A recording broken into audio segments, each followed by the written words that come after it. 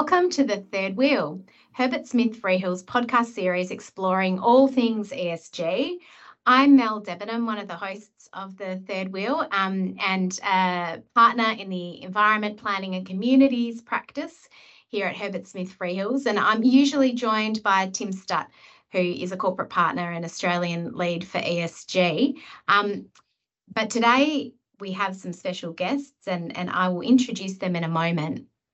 We're talking about all things the voice and the upcoming referendum on constitutional change to recognise the First Peoples of Australia.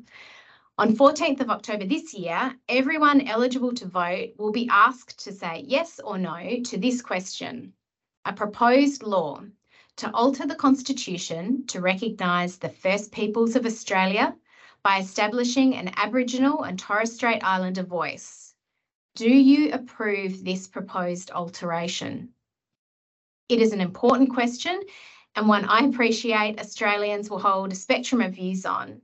But irrespective of your views, I think understanding the genesis of the voice and what the change to the Constitution means is universally important ahead of the 14th, because it's in everyone's best interest to make a well-informed and considered decision on the day. As lawyers, it's probably no surprise that we've been looking at the change and implications of the change quite deeply. It's what we're wired to do. We're also lucky at HSF to have a number of people who have had a very long involvement in the voice, and we benefit from that inside information. Without further ado, I'd like to welcome two of those people. Our first guest is Gemma McKinnon. Gemma is a Barkindji woman from Wilcannia in far West New South Wales. Gemma's been on the Third Wheel before, so thanks for coming back. She is an administrative law expert, the responsible business manager for Australia and Asia at Herbert Smith Freehills. So thanks for joining us, Gemma. Thanks for having me. Great to be back. We also have Bianca Janovic. So I think this is your first trip on the wheel, Bianca? It is. Thanks, Mel. Bianca leads our Australian pro bono team here at HSF as Pro Bono Counsel and has a wealth of experience working with First Nations communities in urban, rural and remote settings. It's fantastic to have you both here today. So Gemma and Bianca are going to share with me some of the voice history, as well as some lawyerly thinking about the change and potential consequences of the change to the Constitution. I've got a number of questions to ask that pick up on some of the themes emerging from a wide range of discussions that we have all had about the voice and the referendum, both within our organisation and externally. Gemma, perhaps I'll start with you and we can start way back at the beginning, pre-announcement of the referendum and the voice. And I know that you were involved in the regional dialogue process that led to the Uluru Statement from the Heart. Can you give us a quick explainer of that process and how it relates to the voice proposal that we're looking at now? Absolutely. The regional dialogues and constitutional convention at Uluru were designed and delivered by the Referendum Council. The council was established to advise the government on the way forward on constitutional recognition of Indigenous people. This was the most recent in a long history of calls from First Nations people for parliamentary representation in one way or another. Think Larrakia petition, Barunga statement, and they were all looking for a way to allow First Nations people a platform to speak with Parliament directly about the issues affecting them.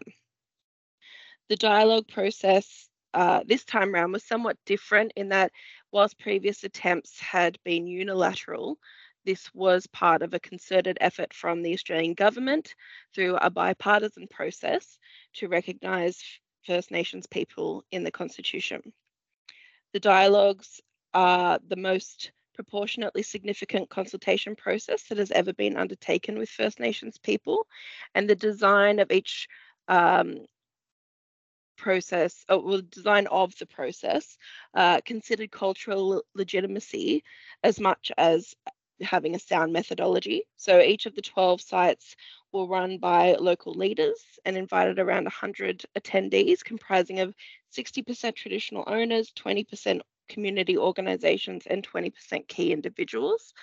And these participants were asked over the course of 3 days to essentially identify what form or forms of constitutional recognition would be acceptable to them. Each regional dialogue considered and tested options for constitutional recognition against local priorities. And then at the convention at Uluru, we compared the outcomes of each dialogue and found strong consensus for the voice, treaty, and truth-telling set of sequenced reforms. So the voice, as intended by the participants at the dialogues, should inform the use of the race power, public policy, and legislation affecting First Nations people and communities, and it should be representative of and accountable to those communities. So where we sit now in the process is a key milestone, constitutional recognition of First Nations people in the form chosen by First Nations people. And if we see a yes outcome on October 14, the next step will be a return to dialogues with community to figure out how that representative and accountable piece will come to fruition. Thanks, Gemma. I think that history is really interesting to reflect on, and a few things that came out of that, which are good reminders in thinking about the referendum proposal, was that bipartisan nature of the initiating process, and also that it did have a really wide range of views within those regional dialogues. So, you mentioned traditional owners, but also community organisations, other stakeholders were involved, and it was really, I guess, quite a comprehensive process that led to that constitutional recognition outcome. So yeah, the history is important to reflect on today. And maybe turning now, Bianca, to the referendum proposal, can you share with us a bit about the actual proposed constitutional amendment? I think that's important, and what that amendment tells us about the voice. Yeah, sure. Thanks, Mel. And so what you read out earlier is the question that we'll all be asked to vote on the 14th of October. The proposed law that we're being asked to approve at the referendum would insert around 100 words into the Constitution. And the amendment can be broken down into 4 parts. So first, we have some introductory words that recognise Aboriginal and Torres Strait Islander peoples as the first people of Australia.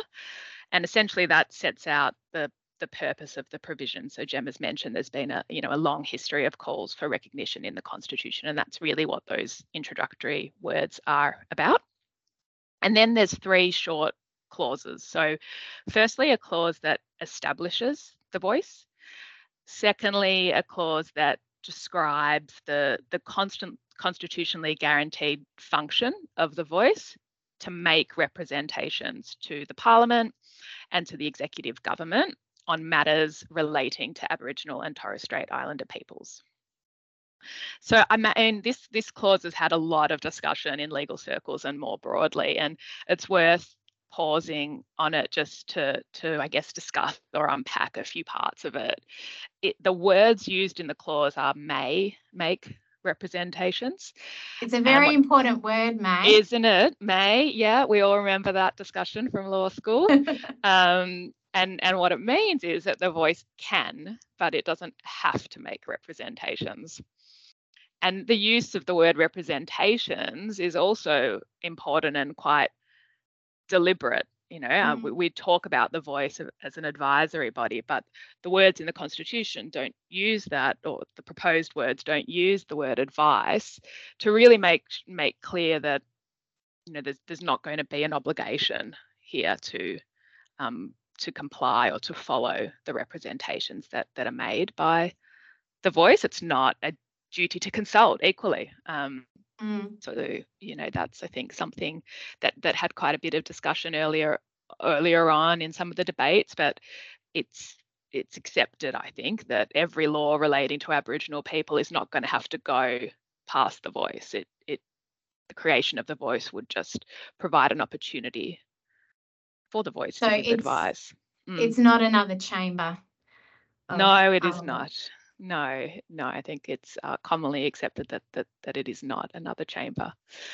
And then lastly, there's a clause that gives the Parliament broad remit to make laws relating to the voice, to allow the structure of the voice to adapt and respond to the needs of First Nations people. So that's where we see the power to make laws about the composition and functions and powers and procedures of the voice, and maintain that, that parliamentary supremacy. So, I mean, the government and the First Nations referendum working group that's been advising it have indicated that the voice referendum will involve a vote on the principle of the voice. And there's design principles that sit behind that, which are available on the government's voice website. And I'd really recommend people check those out if you haven't already. And we can find, further indications as to what form the voice could take from the reports that have been written over the years, and particularly the co-design process that was undertaken under the Morrison government and led by Marcia Langton and Tom Calma. There's a lot of detail there about what a proposed national voice to Parliament and I guess relatedly local and regional voices could look like in the co-design report. And again, that's online at voice.gov.au. I mean, naturally, Mel, there's going to need to be a lot more work and consultation done post-referendum if there is a yes vote, and that would happen between the Parliament and between First Nations communities and others to work out what the exact shape of the voice should be.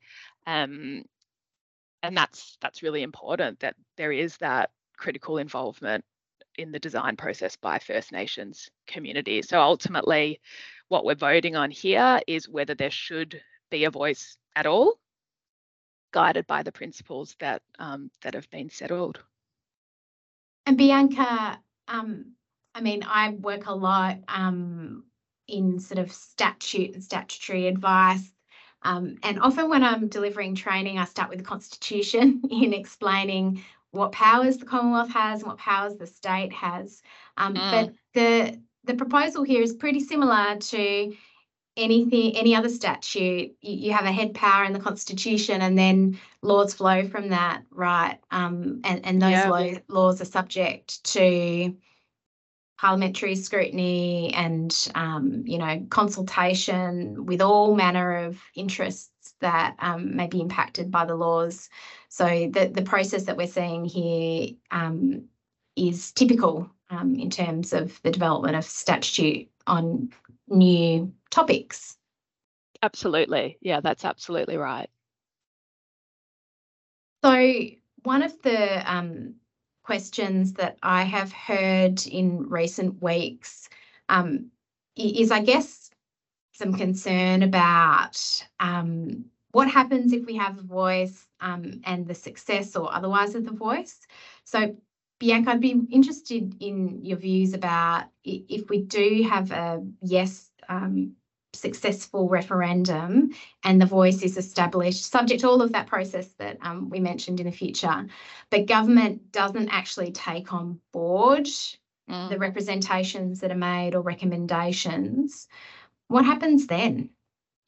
Yeah, look, it's a good question, and I think part of this comes to a pragmatism about what the limits of the voice are and must necessarily be to operate within the system that we all live and work in. I mean, as mentioned earlier, it is an advisory body, so it will be up to the government of the day to determine what to do with the representations that are made by the voice, and of course up to the Australian public to decide who the government is. We can take some instruction from how that might all work from one of the design principles for the voice, which is the voice will give independent advice to Parliament and to the executive, and it goes on to say that Parliament and the executive should seek representations in writing from the voice early in the development of proposed laws and policies, so we can see what's sort of intended. And maybe we can get into a bit more later some of the what was your word, loyally answers, because there has been a lot of discussion about, you know, what happens and what options are there to take things to court or otherwise challenge how the government responds or doesn't respond to the voice. And maybe the other side of the coin of that question, and perhaps Gemma, I'll throw to you on this one, is we've got an active voice making representations to government, but what if the voice isn't appropriately representing First Nations views, or you know, either wholly or in part because of its competition? What happens then? This is like something that is, I think, rightfully so, a massive area of interest or concern, depending on who you are, in the First Nations community.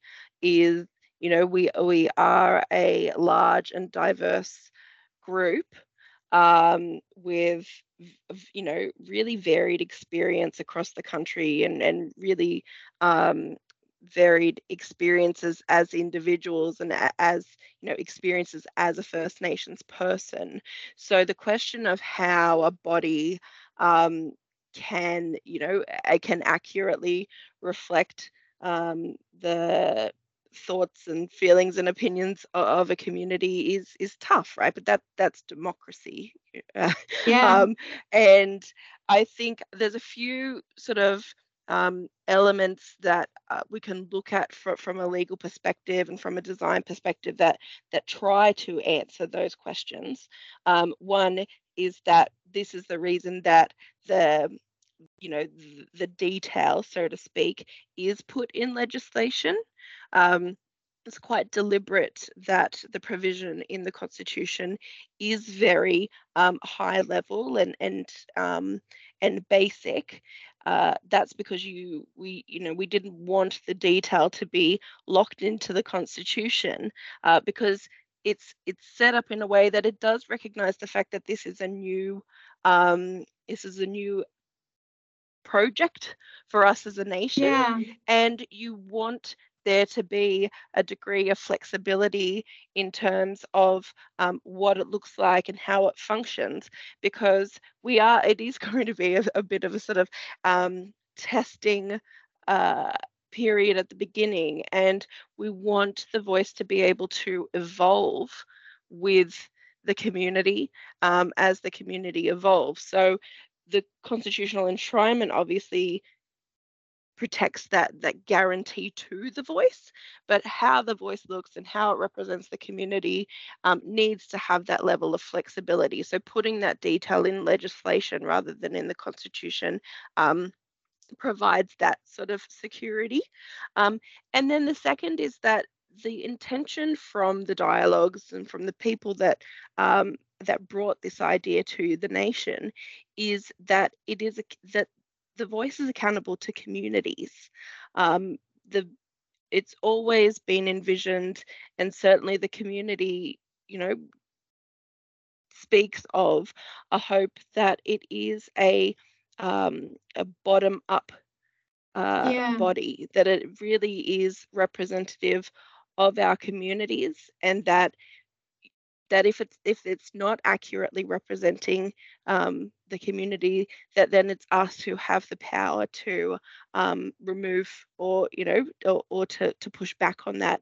I think one of the design principles as well is that the terms are time limited, because just like Parliament more generally, there needs to be those mechanisms that then ensure that the people that are being represented feel that they're being represented accurately. Such a good point you made around accountability to the community as a whole.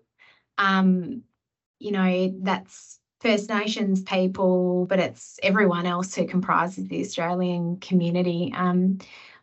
also this idea, I think, as well, I've heard people a little bit concerned about the level of detail that is in the Constitution versus what will come. But that's the same as, any other law. The Constitution is very difficult to change, and the detail in every regulatory regime that exists in Australia is a combination of legislation, regulations, some soft law thrown in for good measure as well. At the moment, there is a new regulatory regime that's been created for offshore wind, and it's a really iterative process, right, of testing sort of government's risk appetite, what we need to protect people and the environment and cultural heritage and communities and amenity against sort of practical workability requirements and a whole range of things. And that's taken place over a number of years. So I'm assuming the voice is going to be no different. It's going to be an iterative development with bits that will be tweaked as legislation is put into effect, should the referendum be successful. Bianca, maybe this is the lawyerly moment in the discussion. There has been a lot of commentary in the media that allowing the voice to make representations, I should say, to the executive government might lead to a lot of litigation challenging government decisions. In fact, there were some calls for constitutional law experts to limit or remove this provision because of that perceived risk.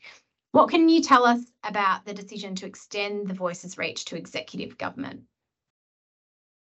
Yeah, look, I think, probably to take the question in two parts, which is why extend the reach to the executive government? Why is that seen as important? And then, what then? what's the risk of that, or what have some people thought might be the risk of that?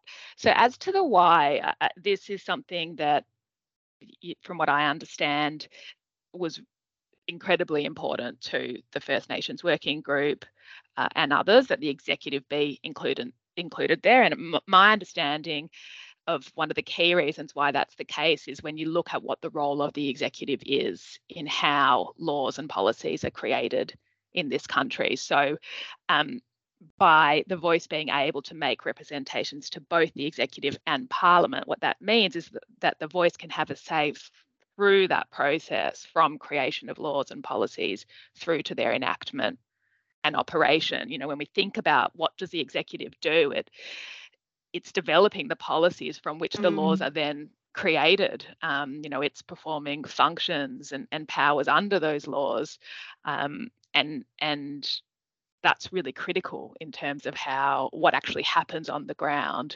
You might have something in a piece of legislation about the health system, but the policy is about how that's then implemented, in health centres on the ground and so on, is often where the rubber really hits the road and where that practical difference can be made. And the Law Council of Australia has done a lot of incredible work and research and thinking on this, and they've said in their guide for the legal profession on the voice that it's appropriate that the voice can make representations across the breadth of the executive, given the different roles that various parts of the executive play in developing and reviewing policy, performing powers and functions, and proposing laws. And I think that's a good reminder to that sort of that why question. Takes us back to the sort of separation of powers lesson. Again, we're back at law school today. We're back at law school, yeah. And Parliament, of course, will have the ability, to your point earlier about the flex, to make or amend laws to make sure that the voice is functioning effectively. So if the processes relating to how the voice engages with the exec are not working well, they can be amended. So, the government could the Parliament could legislate that all representations must go through the relevant minister, for example, to streamline things. And I mean, the second part of the question is then the courts. As a recovering litigator myself, going to court. We think it's going to be a big part of our lives, but the courts are there and they have an important role. So the High Court of Absolutely. Australia, it has the jurisdiction in all matters arising under the Constitution or its interpretation. How many challenges would get there? Who knows? But remains to be seen, if any. It does, right? And I think the majority of expert legal opinion is that certainly the actions of the Parliament about its relationship with the voice would not be justiciable. So in English, whether the Parliament does or doesn't follow the advice of the voice is not something that could be challenged in court proceedings. And I think that's an important distinction to make. Thinking about today and the status quo, perhaps for a moment, obviously there are various ways that First Nations people can participate in the democracy. So we do have Indigenous members of Parliament. We've obviously got laws and policies that either directly or indirectly deal with matters that are important to First Nations people. A question that I hear is, is the so what, I guess, about the voice in that context? Why do we need the voice? How is the voice different from the current avenues for participation today? Gemma, I don't know if you've got some thoughts on that. There's a few things spring to mind. One is, I guess, in terms of the so what, I think there's two key elements to what is trying to be achieved through the introduction of the voice through this referendum. And one is the constitutional recognition element of it, Yes.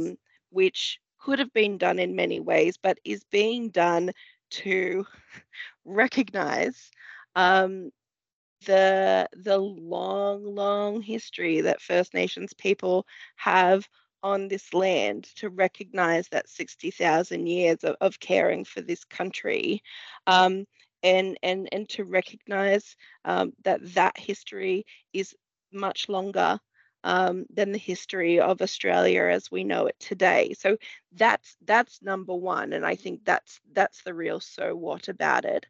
The voice is, as we said earlier, the chosen form of recognition. If we're going to do it, let's do it in a way that actually provides some level of substance beyond the, as Noel Pearson would put it, the plaque, the gold plaque in the Constitution.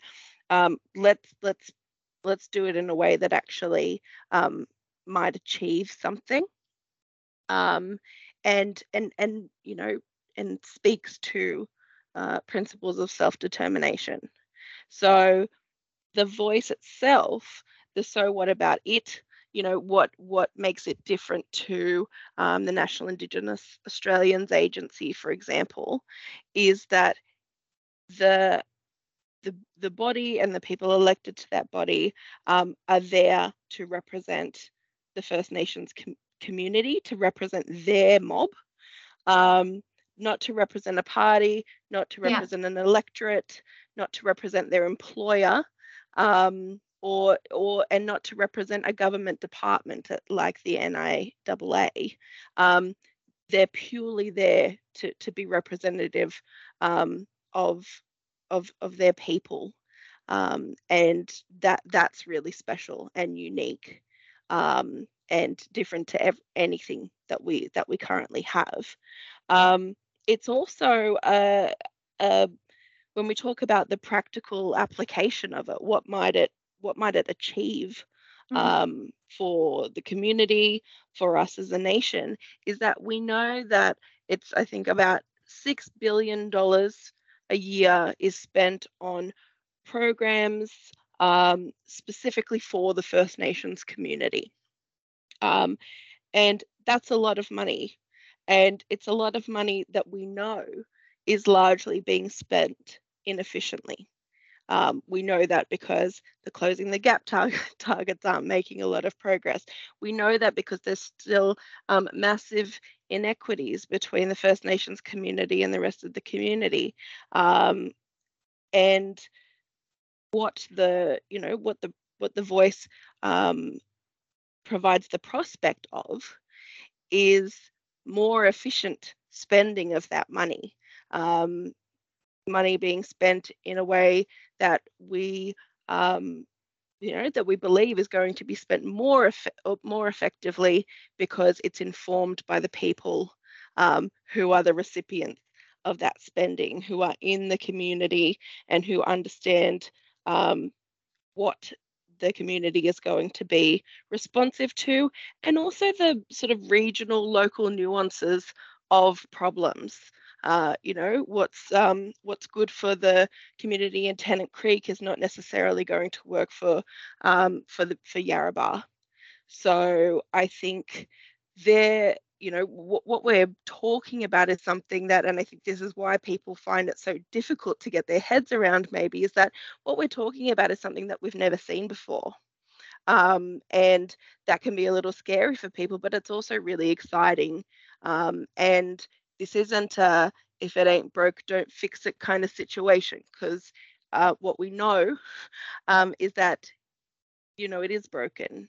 And this is what's on the table. Well, you can't be spending $6 billion a year and not shifting the dial, right? That's exactly right. So I think, rightly, there's a lot of skepticism, but also I think, some potential for change, and that's what I think is being put on the table for people. I've got one more question for you both, and this is around equality. Again, another thematic that we've heard in discussions. From a whole society perspective, we value equality in our community. Anti-discrimination and equal opportunity legislation have been introduced to protect all races and religions against discrimination, to foster that equality. The Voice is only recognising Aboriginal and Torres Strait Islander people.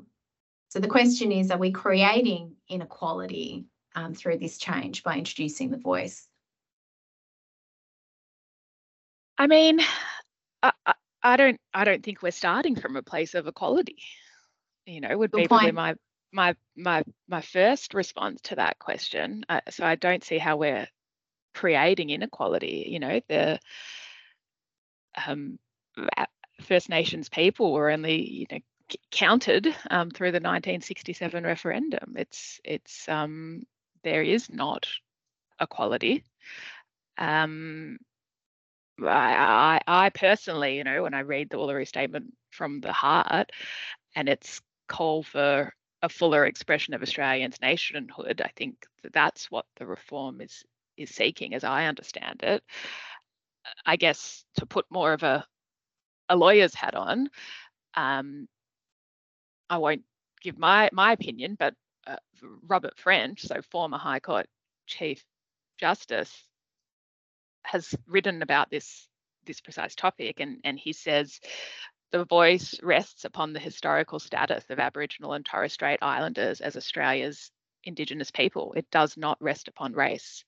It accords with the United Nations Declaration on the Rights of Indigenous Peoples, for which Australia voted in 2009. It is consistent with the International Convention on the Elimination of All Forms of Racial Discrimination. No, Gemma, what do you think? Yeah, and I think, obviously, I agree. I concur with Justice French. I think, equal employment opportunity laws are a really great example, because they're in place to prevent workplace discrimination on the basis of, gender, race, religion, disability, in acknowledgement of historical wrongs. They were introduced because something wasn't working, and we wanted to put in place legislation that would prevent it happening in the future. I think the road to achieving equality often means introducing measures that get people on that level playing field. And the other thing that always sort of jumps to mind as well when we're talking about this question of equality is that the Constitution already enables the Commonwealth to make laws about people based on their race. And the intention is that the Voice provide guidance on the appropriate use of that power. It's not like, as Bianca said, we already sort of have the ability to have division based on race embedded in the Constitution as it currently stands. And yeah, it's an important acknowledgement that First Nations people inherently hold a special place in this country as original custodians. And, you know, coming back to the original purpose of this, which is that recognition, constitutional recognition element. How do we recognize that 60,000 years of caring for country? It's a kind of acknowledgement of the reality of our country, and yeah, so I think it's an interesting conversation to have, the question around equality, but it's somewhat disjointed from reality, I think. And it's really important to be focusing on that 60,000 years, right, of caring for country. But it's not just yesterday or today, it's that continued care, and the recognition that constitutional reform will give to the future care to country that First Nations people will deliver for everyone's benefit. Gemma, Bianca, it has been such a rich discussion to have today. So thank you for spending so much time with me on the third wheel. I really appreciate your wonderful insights and sharing so openly with us today. Now, if you're listening and still unsure about what your answer is going to be on the 14th of October, you've got questions or you want to know more, that's okay. And I think it's really important to gather as much information as you can so that you walk into the polling booths on the 14th having a really good understanding of what this means and what you think your decision should be. There are so many excellent sources of information available, and a really good place to start is the Joint Select Committee Parliamentary Inquiry materials on the Australian Parliamentary website. So this includes the final report into the inquiry into the constitutional change, the hearing transcripts and submissions. So there are a wide range of materials available there with all sorts of views around the change. So it's such a good place to start. For those of you liking things in plain English, which I certainly do, the Australian Electoral Commission also has some good materials, including on referendums generally. So take a look at the AEC website. And finally, for those liking a more lawyerly view of the landscape, the Australian Public Law blog has some excellent materials as well. We'll pop the links up in the notes around this episode if you're interested to find out more. Before we close, as is the tradition on the third wheel, an interesting fact from the world of ESG, and I'm turning today to statistics. I can't help myself. And we've taken a look at registration, voter registration numbers, and there are a record number of Australians enrolled to vote in the Voice referendum, 97.7% of the population, which is pretty extraordinary, 17.7 million people at the close of rolls. I've been really interested in looking at the numbers relating to younger people, and the percentage of 18 to 24-year-olds enrolled to vote is 91.5%, which is actually the highest rate ever, which is fantastic, making up just over 10% of the voting population. The share of Indigenous people on the voting roll is also at a record high at 94%. For this referendum, it's estimated that there will be around 1.2 million postal votes that will need to be counted. So depending on the margin, there may be a delay in knowing what the result is by law, a full 13-day period must pass before there's a declaration.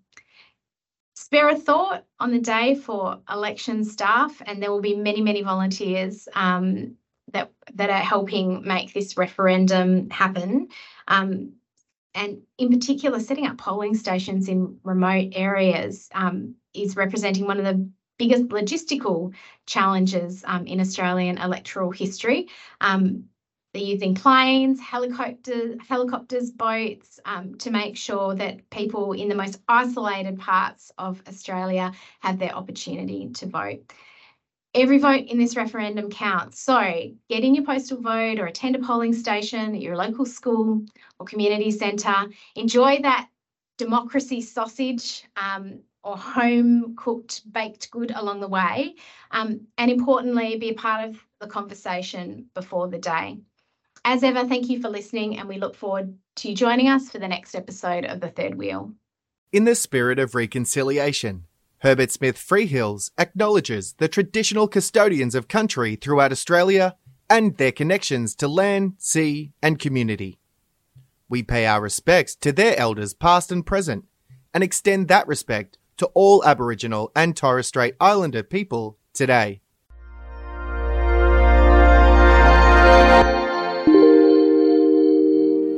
You have been listening to a podcast brought to you by Herbert Smith Freehills.